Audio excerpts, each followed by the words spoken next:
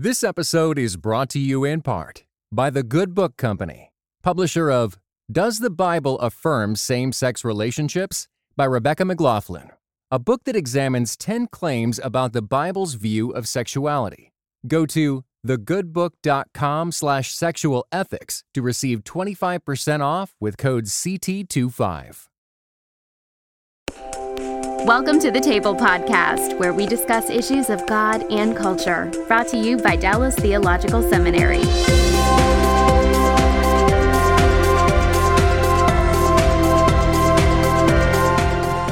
Well, hello, my name is Bill Hendricks. I'm the Executive Director for Christian Leadership at the Hendricks Center.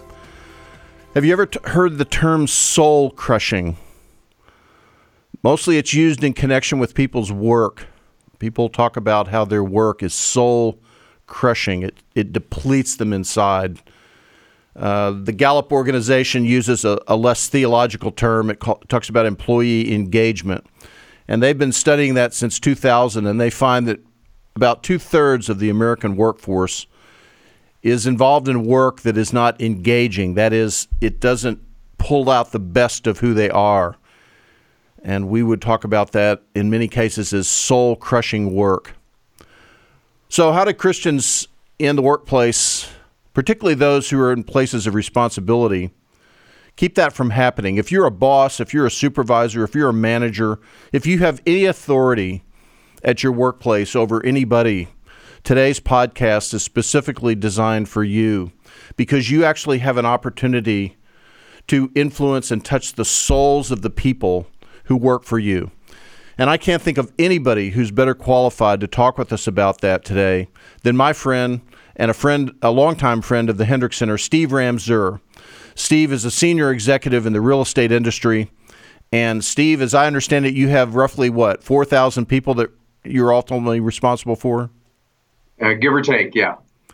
So that's an awesome amount of responsibility. And maybe before we get into this whole discussion, just give us a little bit about your background, how you got into real estate, and the kind of position that you now hold and what you're responsible for. Sure, Bill. Good to see you. It's a blessing to be with you via Skype. And I started off in the real estate industry cutting grass. My dad owned a real estate company, and he's a retired military, but he owns a real estate company. And my brother and I started a lawn mowing service, and we would cut the grass at his shopping centers and apartment complex. And I'll never forget my dad calling us on a Friday. It's an August day in San Antonio, beautiful, balmy, 106 degrees. And he calls us back out to the apartment complex to show us that we missed a couple spots and pick up the trash and whatnot. So that's where I started in the real estate business, was really in the family business, and then went and earned a bachelor's degree in urban planning, construction management, a master's in real estate from Texas A&M University, and started off as an appraiser up in Seattle, and then transitioned really into a broader role within real estate, where now I'm the divisional president of a Fortune 500 company. Wow. So, most people would think, okay, all of these people that are in your company, some of them go to churches, some of them don't. What business is it of yours as to whether or not their souls are in any way benefited by working in your organization? Yeah, I think I look through the lens of love. That's really my primary lens of thinking about work. Greater love has no one than this, than he laid down his life for his friends. And I think about the people that work with me and I work for and that report to me as individuals who all have unique needs, we're living in a broken world. And my job is really to love on them and to give them every opportunity for success. Well, that's great to hear. I want to press this point, further for our listeners today. When I talk about how, as a person in authority, you actually have an opportunity to touch the souls of the people that work for you. Think about it this way.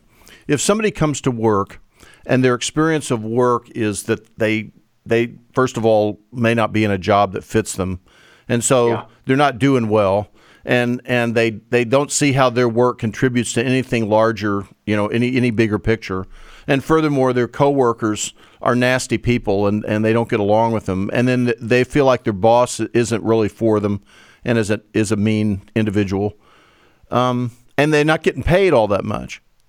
Mm-hmm. I mean, they're going to take all that negativity home, and it's going to influence how they relate to their wife. How they parent their kids, they kick the dog, etc. Mm-hmm. On the other hand, if somebody comes to work and they feel like, wow, this job that I have, it's not the perfect job, but I really can see how I'm contributing to something that matters. There's a mission here that I believe in. And I have conflicts with my coworkers, but they get processed civilly, and we kind of work them out. And we're getting somewhere. And I feel like my boss really is on my team, and he's trying to help me succeed. Mm-hmm. And I'm not getting rich, but I feel like I'm getting paid fairly for the kind of effort that I'm putting out here. They take that home as well, and it changes everything. Yep, absolutely. And that goes for us to culture. And we view culture as a living, breathing organism. It's something that we have to nurture and cultivate and focus on. And we really encourage a holistic culture of health, a culture where people can come to work, where they can be fed with interesting work. They can be surrounded by colleagues who genuinely have their best interest in mind. I think about one of my mentors, whom I won't name, but one of my mentors who says, if you get the right people in the right jobs working together, miracles happen. And we intentionally work at that within my company as we focus on, do we have the right people? Are they in the right job? And how can we facilitate them working together so that not only they can flourish and thrive within the workplace, but that then spills over into the community and for our clients. And so I think about flourishing in the workplace really under three headings. If you picture a Venn diagram, you have the where and the when. And I think companies are pretty good about that. Where you work and when you get there. You work at 9600 McAllister Freeway and you get there at 8 o'clock, you leave at 5. The second is the what and the how. What am I supposed to be doing? And how do I do it?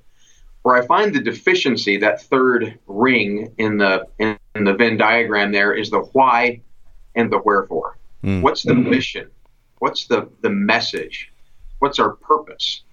And that's how I think about work. And human flourishing takes place in that Venn diagram where those three circles come together.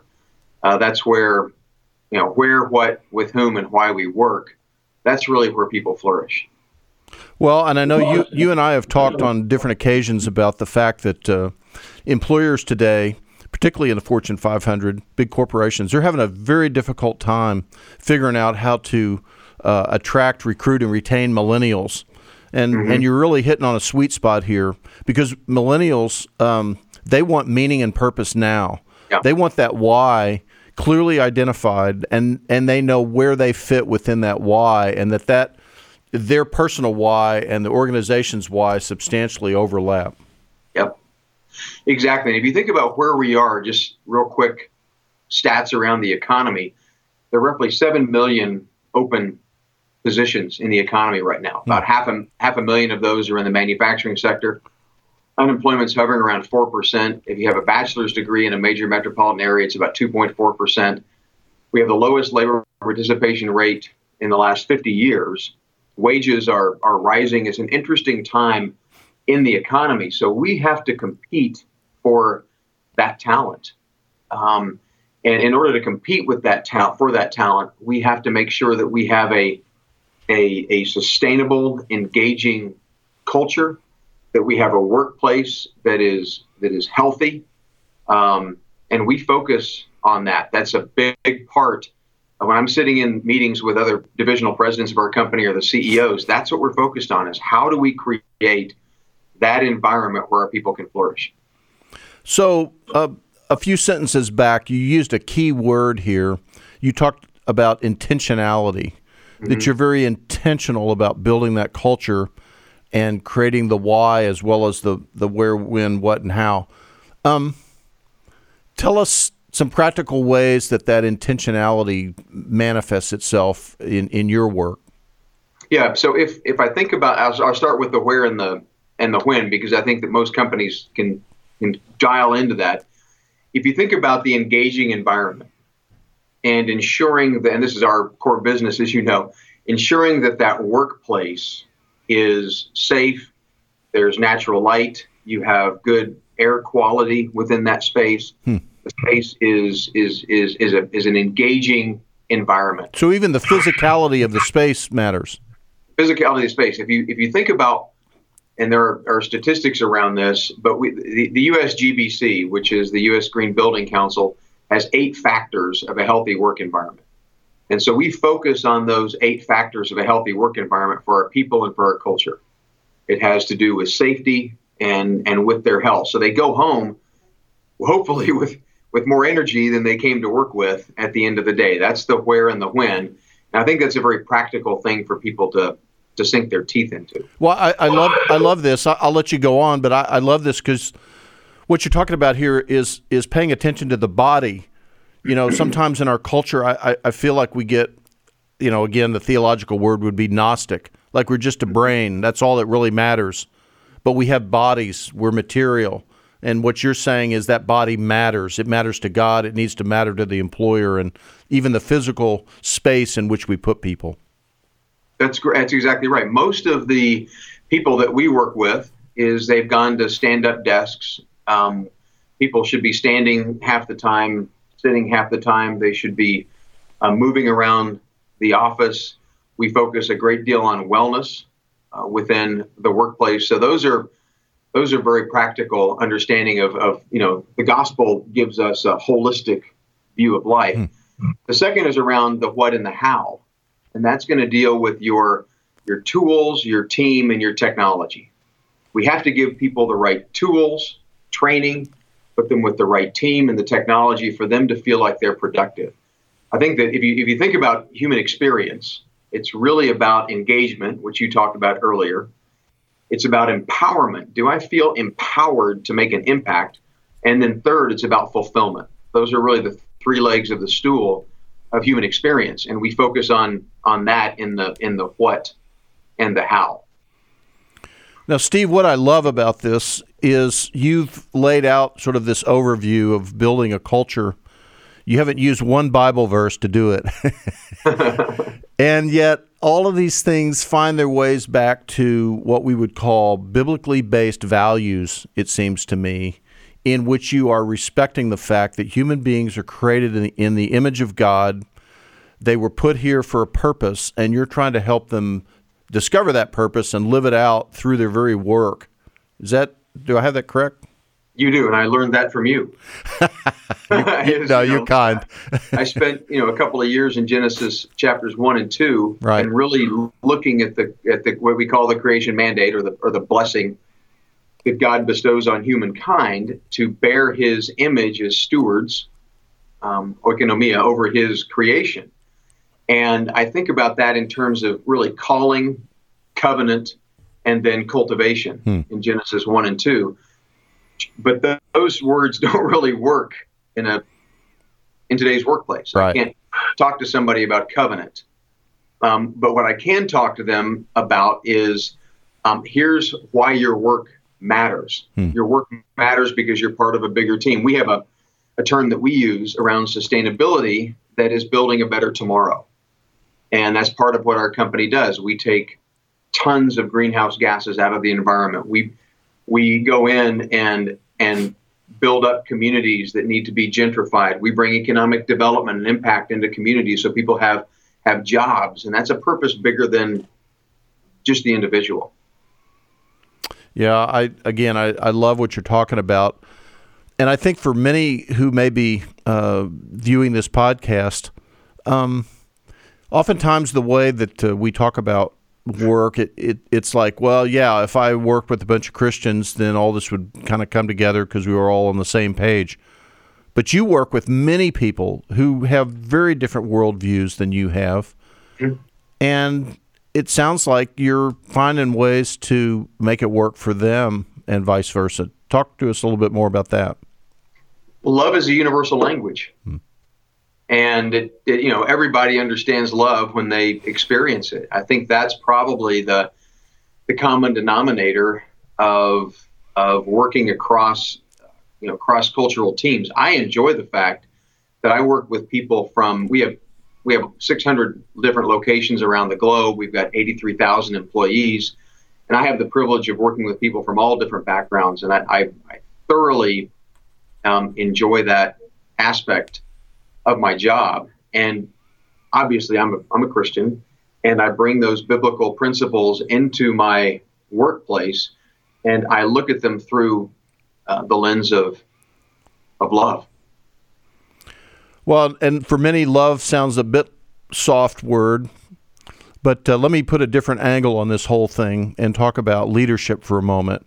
I'm reading a book right now by a professor at Gordon Conwell named Timothy Laniak, and the book is entitled Shepherds After My Own Heart.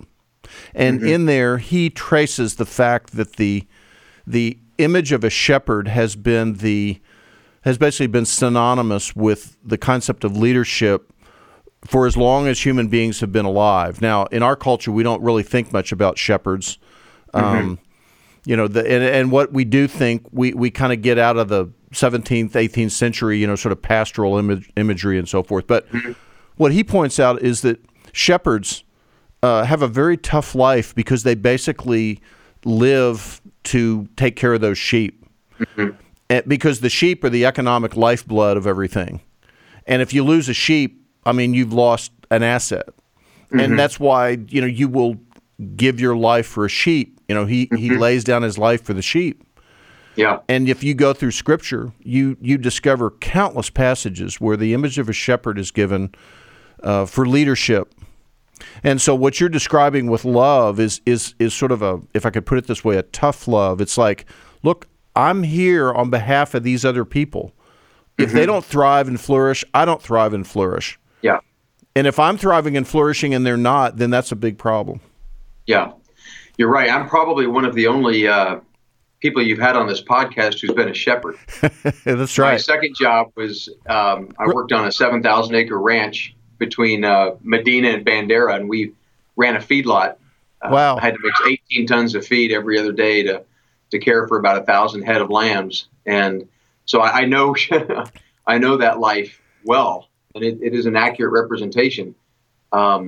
We hear a lot that they're unable to care for themselves, protect themselves, et cetera, and that's really the job of the shepherd. But leadership is a core competence for us. We have three primary values, which is teamwork, ethics, and excellence, and then leadership as a core competence. The last meeting I was at with our CEOs and regional presidents, we focused on servant leadership as a core competence for our team. I'm going through the reviews of my direct reports this week, and yesterday I finished a review. And after the review, I said, now remember, at the end of the day, I work for you. That's a profound statement. A name that may be familiar to some of our listeners is Ray Stedman. Ray Stedman was a pastor out in Palo Alto who founded Peninsula Bible Church, and he was a very good friend of my father's, Howard Hendricks. And I have a recording of Ray Stedman here at Dallas Seminary from back in 1984, and he was speaking out of Ephesians 4 on the gifts that are listed there, and he got to the pastor gift, the pastor-teacher gift. And he was making the point that gift is actually distributed far more widely in the body of Christ than we realize. It's, we typically think of pastors as, those are the paid professionals. These are the clergy, as we call them. And clearly we need people with those gifts in those professions. But his point was, and then there's a whole bunch of other pastors out there that are in different professions.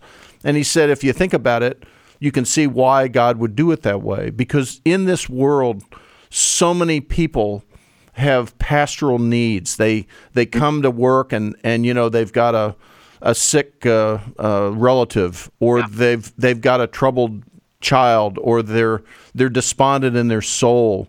And right there in the workplace, yes, we got to get the work done, but you're dealing with people And as Henry Ford said, when you hire a hand, the rest of the body comes with them. And his point was people show up with all of who they are to the workplace. And you've got stories in abundance of situations where you've actually, quite apart from the work itself, which has to be done, is important, is critical. The work matters.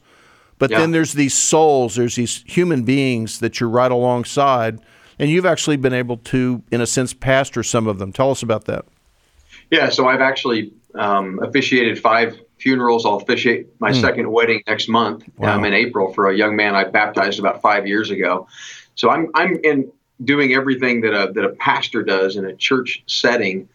And what I find is that because we live in a broken world, when you genuinely love people, and by love I mean it's an intentional expression of love to them and not expecting anything in return, when the world crashes upside of them, they're going to come to the person who's loved them. And they're going to share that experience, or they're going to look for that word of advice.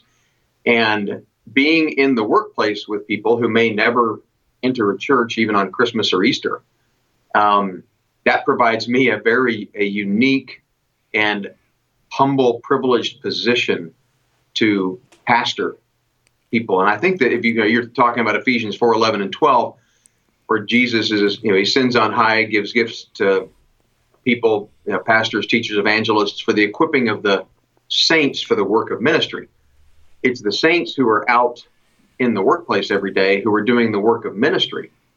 And then I look at the partnership of the team that we have, where I attend church here in San Antonio, and they're kind of like the training and coaching staff, right? The team comes in, they do concussion protocols, they maybe tape a wrist, they put an elbow in some ice, they encourage them, and they send them back out into the field. That's the partnership with what should be taking place from Friday to Sunday, Sunday to Monday. Yeah, that dovetails with the thought that I've often had, that the success of a church is not measured by what happens on Sunday nearly as much as what happens on Monday and the rest of the week. That it's when the people in that church are out in the community and they're being the hands and the feet and literally the heart of Christ to people. Yeah, that is. And we are in a post-Christian world. It is antagonistic out there. There are definitely forces that come against us. But I think that really genuinely focusing on individuals and showing them, what is the broader mission and message here? How is the work that we do transformational?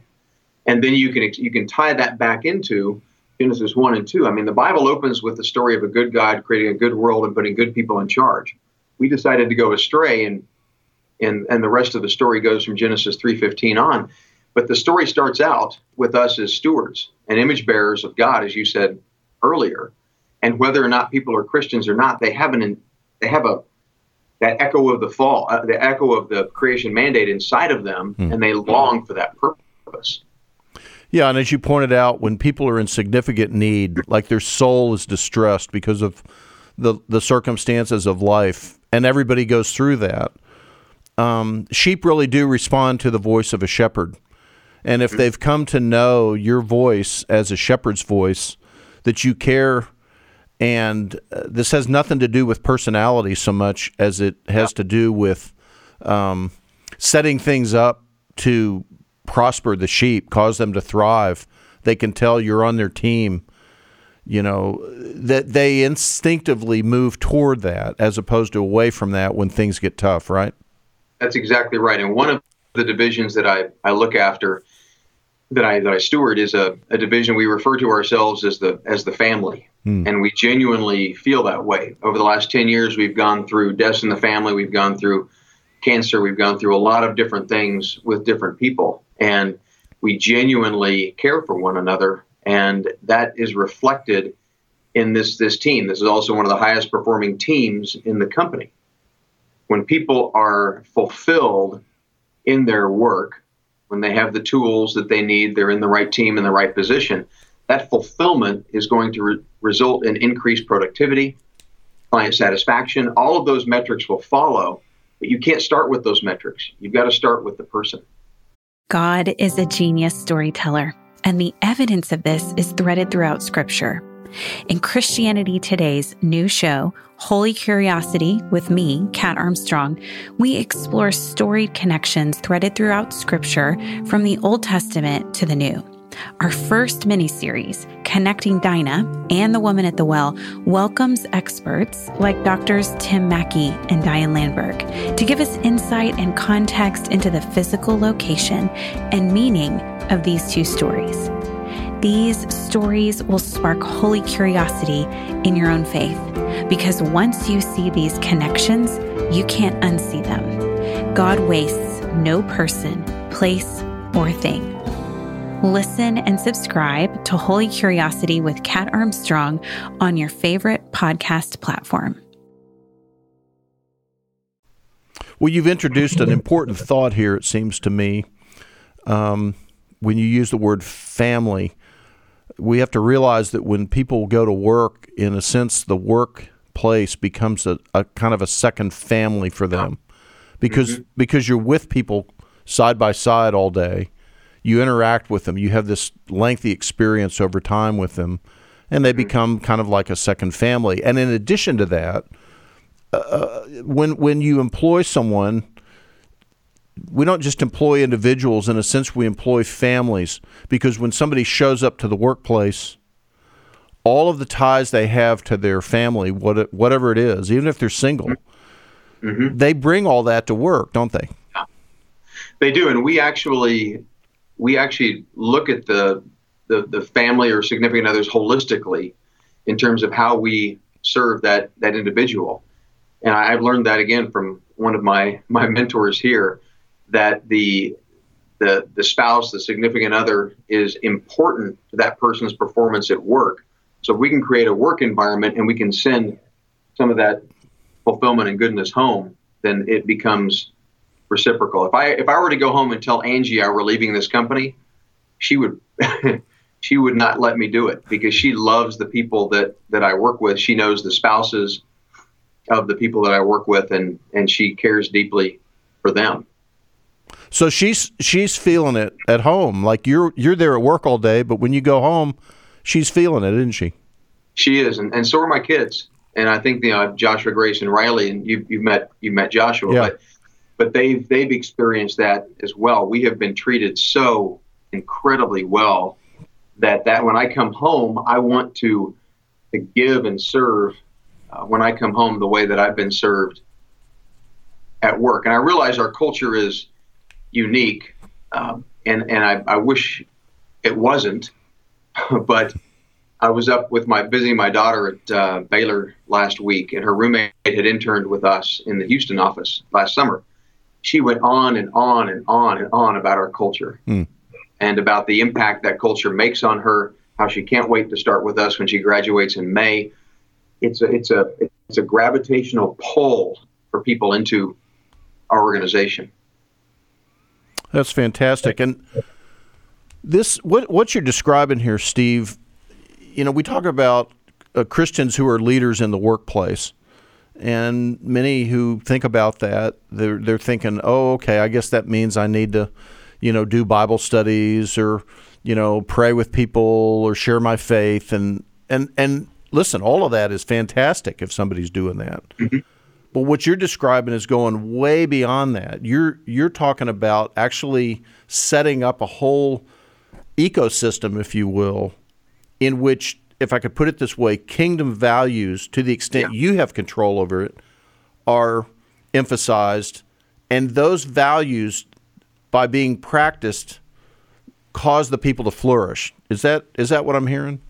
Yeah, I would, and I would emphasize that I'm a very small part of it. Again, who I have worked for, and it comes through that senior, that leadership, who genuinely treats each person in the company as a very important human being first, second as an asset of the firm, and then wants to extend that not only to their families but out into the community. I had a conversation with a gentleman that I work with here before you and I were having this meeting about work we're doing in the community for people with intellectual disabilities, and it's that kind of thing where it's a holistic view of life. That giving and serving goes out from us into the community. That giving and serving comes from the community back in to us. And life has this holistic, satisfying aura about it. And I don't want to paint a picture of perfection here because we live in a fallen world. But at the same time, I think that culture provides that shepherding atmosphere, if you will, for companies. Well, so let me take this down to a more granular level, if I may, because you're at the top of 4,000 people unit. You're at the top of the food chain, and I'm thinking about the person who's way down toward the bottom. I mean, they're down there in the basement in the parking garage.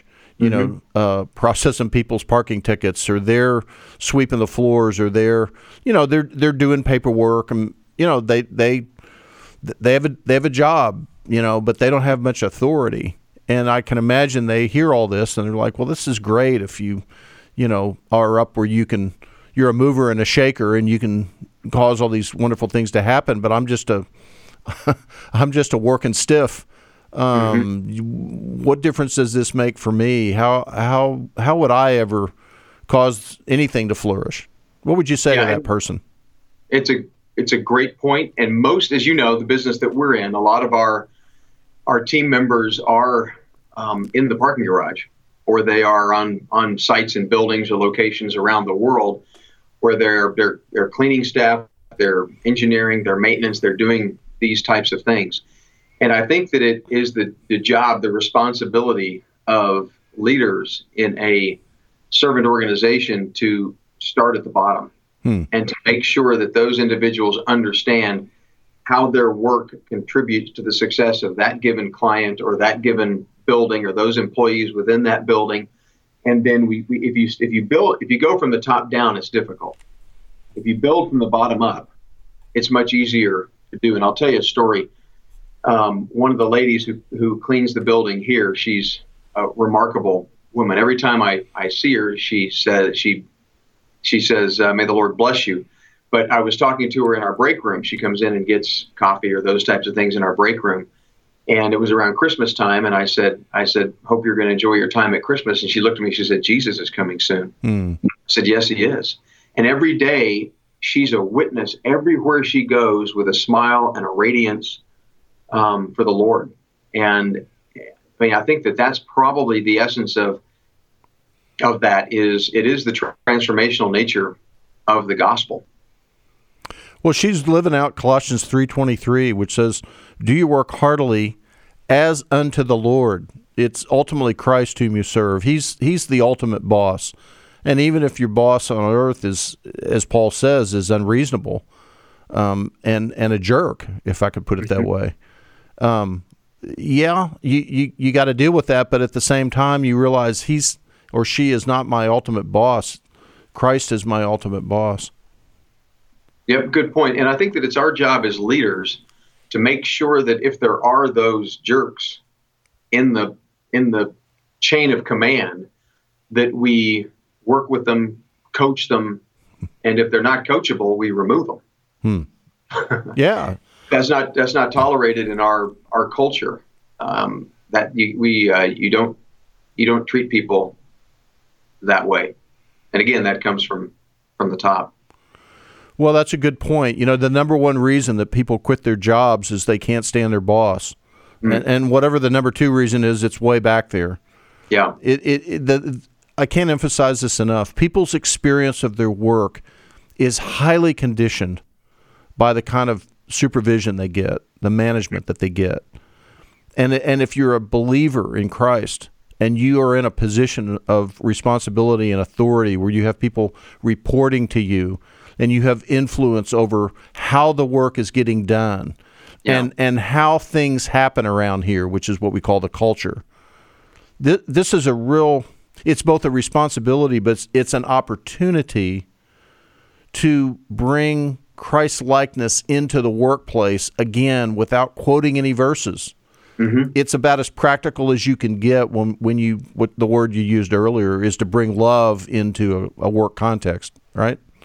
It is, and you mentioned earlier. I've been thinking through the soul crushing terminology. If every believer, whatever role they are, everyone's a leader in the workplace. Whatever role you're in, if we would come into the workplace with a soul nurturing, a soul encouraging focus, then I think our people will in turn reflect that and take that home with them at the end of the day and out into the community. Well, I want to go back to the shepherd image.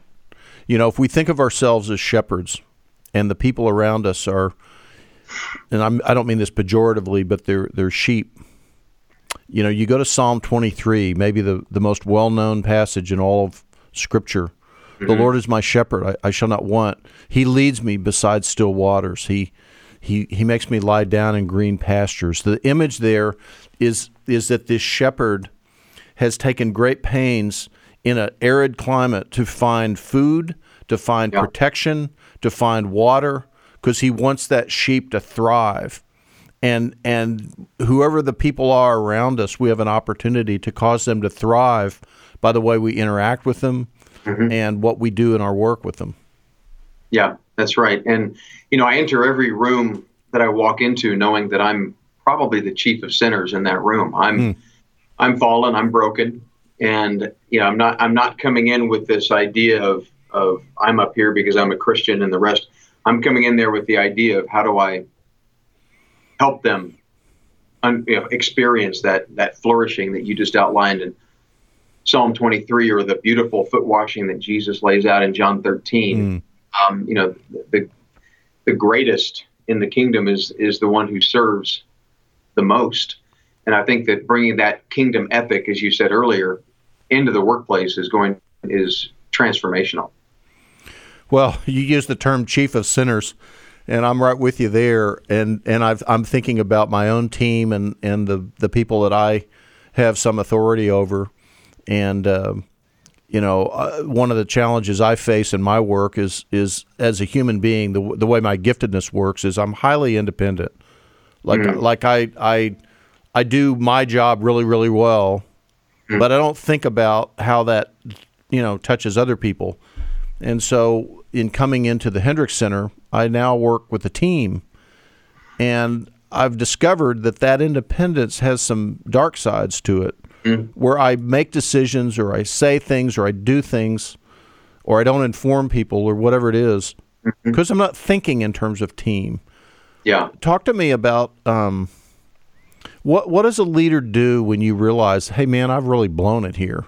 I'm embarrassed. I dropped the ball. I've offended somebody. I've hurt somebody. I've caused a problem I didn't intend to cause. What do I do? Well, that one I have experience in.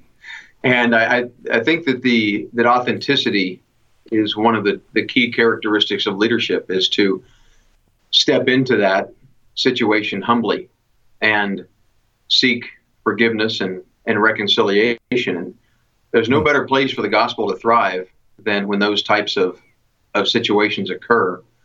And I haven't always handled it, perfectly, but I have made significant number of mistakes. I tell people that in the last 2 years, I've probably made more mistakes than any other point in my 30-year career, because I took on a big technology project the last couple of years, which is a very different animal from commercial real estate, where I feel like I'm an expert.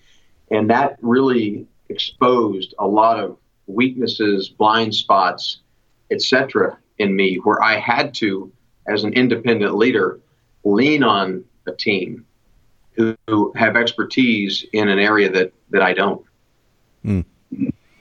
And so you're raising a case here of what is very common in what we would call knowledge work. We in our economy now the place of work has moved from the land to the mind. Peter Drucker said we employ knowledge workers, and most everybody here in this podcast is a knowledge worker, and that knowledge work is great because it's more sophisticated, so it involves more of the person. But it also means that in many cases, as you pointed out, you're working with people who know more than you do, and they have skills that you don't have and gifts that you don't have.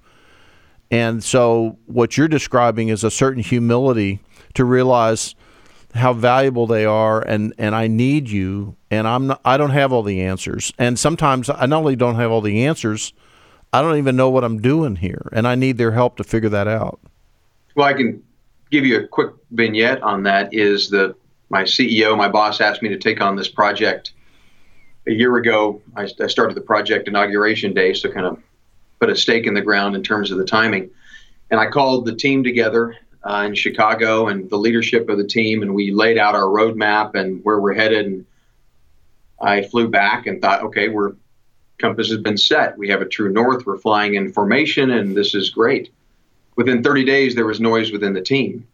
And I flew back up to Chicago, called the team together, took out a yellow pad, sat in the middle of the room, and I said, okay, let's identify what the problem is. And for about 20 minutes, I just listened. I filled in 2 pages on a yellow pad, and I realized there was a common denominator for the problem. It was me. And so I said, okay, have I heard you? And I listed out the different areas, and I said, okay, from this moment forward, I work for you. You are you understand the architecture, you understand the analytics, you understand the programming. I don't understand. That's not my expertise. I work for you. And from then on, the calls that I had with those different leaders, I took to-do items from those calls. I didn't give them to-do items. They gave me to-do items.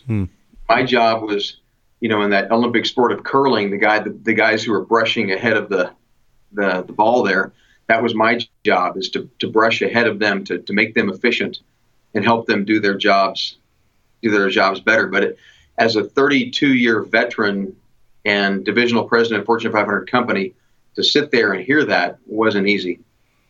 Oh, I can imagine.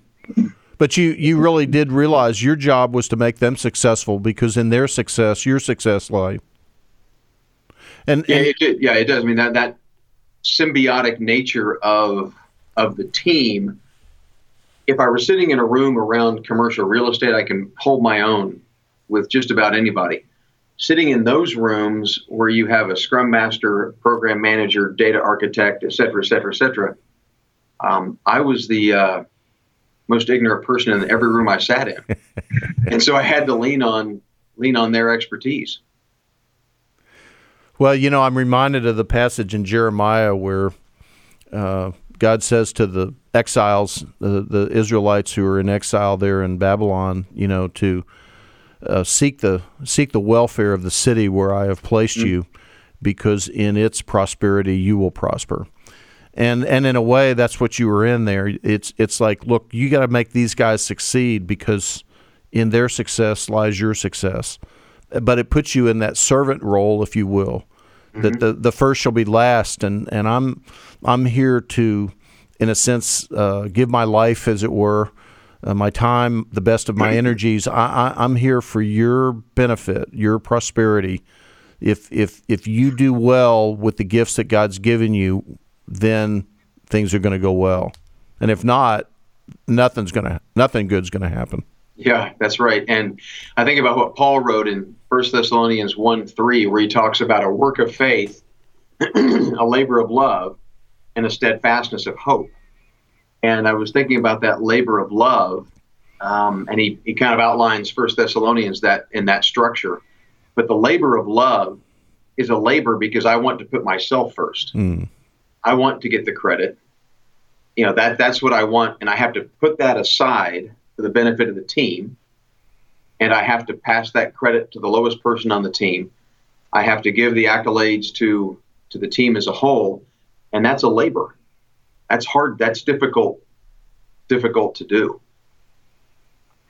Well, labor, you have to work at it, is what you're saying. We're back to intentionality. Like you're showing up aware that that's your mandate, and then I'm going to take practical steps to make that happen, right? That's exactly right. And I think that's how we nurture, going back to your initial opening comment, soul crushing versus soul nurturing work. I think that as leaders, that's the way that we nurture the souls of our people. It also means, though, as a shepherd, that there are times that we have to fight off the wolves. There are times that we have to, take a difficult stand. Those come as part of the job description. But nurturing the souls of the people that we work with, in order that we can achieve our corporate objectives, but beyond that, something greater, that we can impact the communities in which we live and work. Well, and I want to sort of wrap this up by coming back to the core mandate from which all of this flows. And you mentioned it earlier, right out of Genesis 1, the very first words that God gives to human beings, these creatures that he's created, the very first words that he says to them have to do with their work. He basically defines their purpose. Be fruitful, multiply, fill the earth, rule the earth, steward the earth. And, the world on its own is not very fruitful. It just gives us raw resources. And only human beings can add value to those resources that cause the world and its people to flourish. And I think about how many thousands, hundreds of thousands of Christians there are out there in the work world today.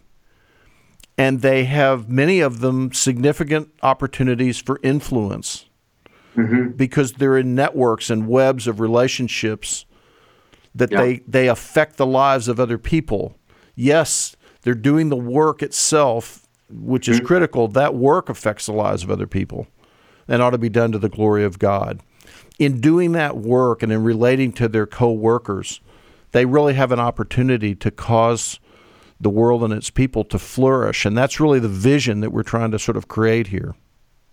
I would agree. And if you're right, that's where the Bible opens, is that flourishing picture, and that's where the Bible closes. Behold, you saw one seated on the throne. He said, behold, all things are new, and we will enter into, God's kingdom here on earth, where we will again work with our hands. The lion will lie down with the lamb. The child will lead them. This picture of work, you'll no longer have the curse and this flourishing. So my thinking is, this goes back to the steadfastness of hope. If I'm going to begin, if the story opens with flourishing and in relationship with God and others, the story ends in flourishing relationship with God and others. We should pull those together into the here and now as believers and think about how do we bring that together in our work and life today. That's exactly true. The instant that you become a believer, the instant that you put your faith in Christ and you now have a new relationship with God, a restored relationship with God, the kingdom life begins at that moment. You have an opportunity at that moment to begin living according to the kingdom values, right? Yeah, and in the garden, you have God walking in the cool of the day. You have this beautiful picture of relationship. You have that beautiful picture of relationship in the kingdom that is yet to come.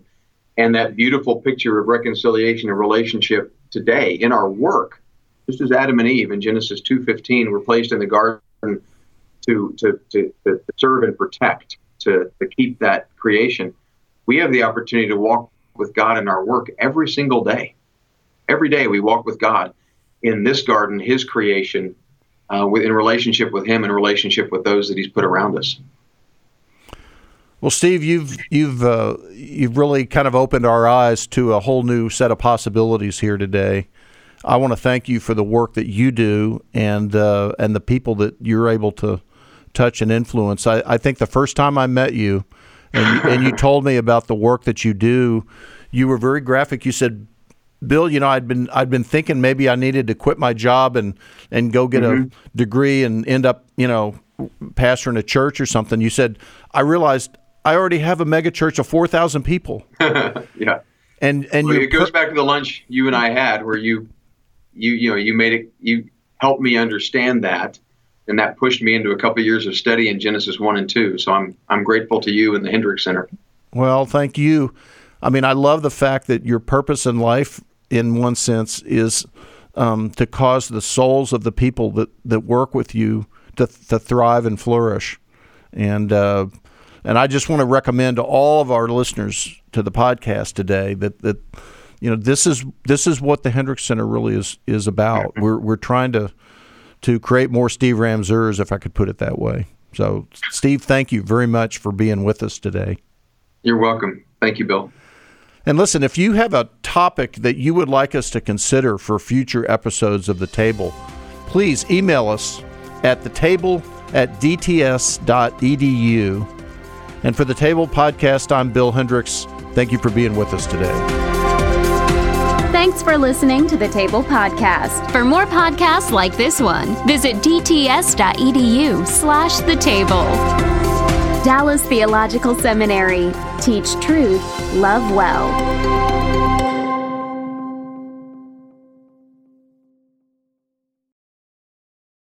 This episode was brought to you in part by the Truce Podcast.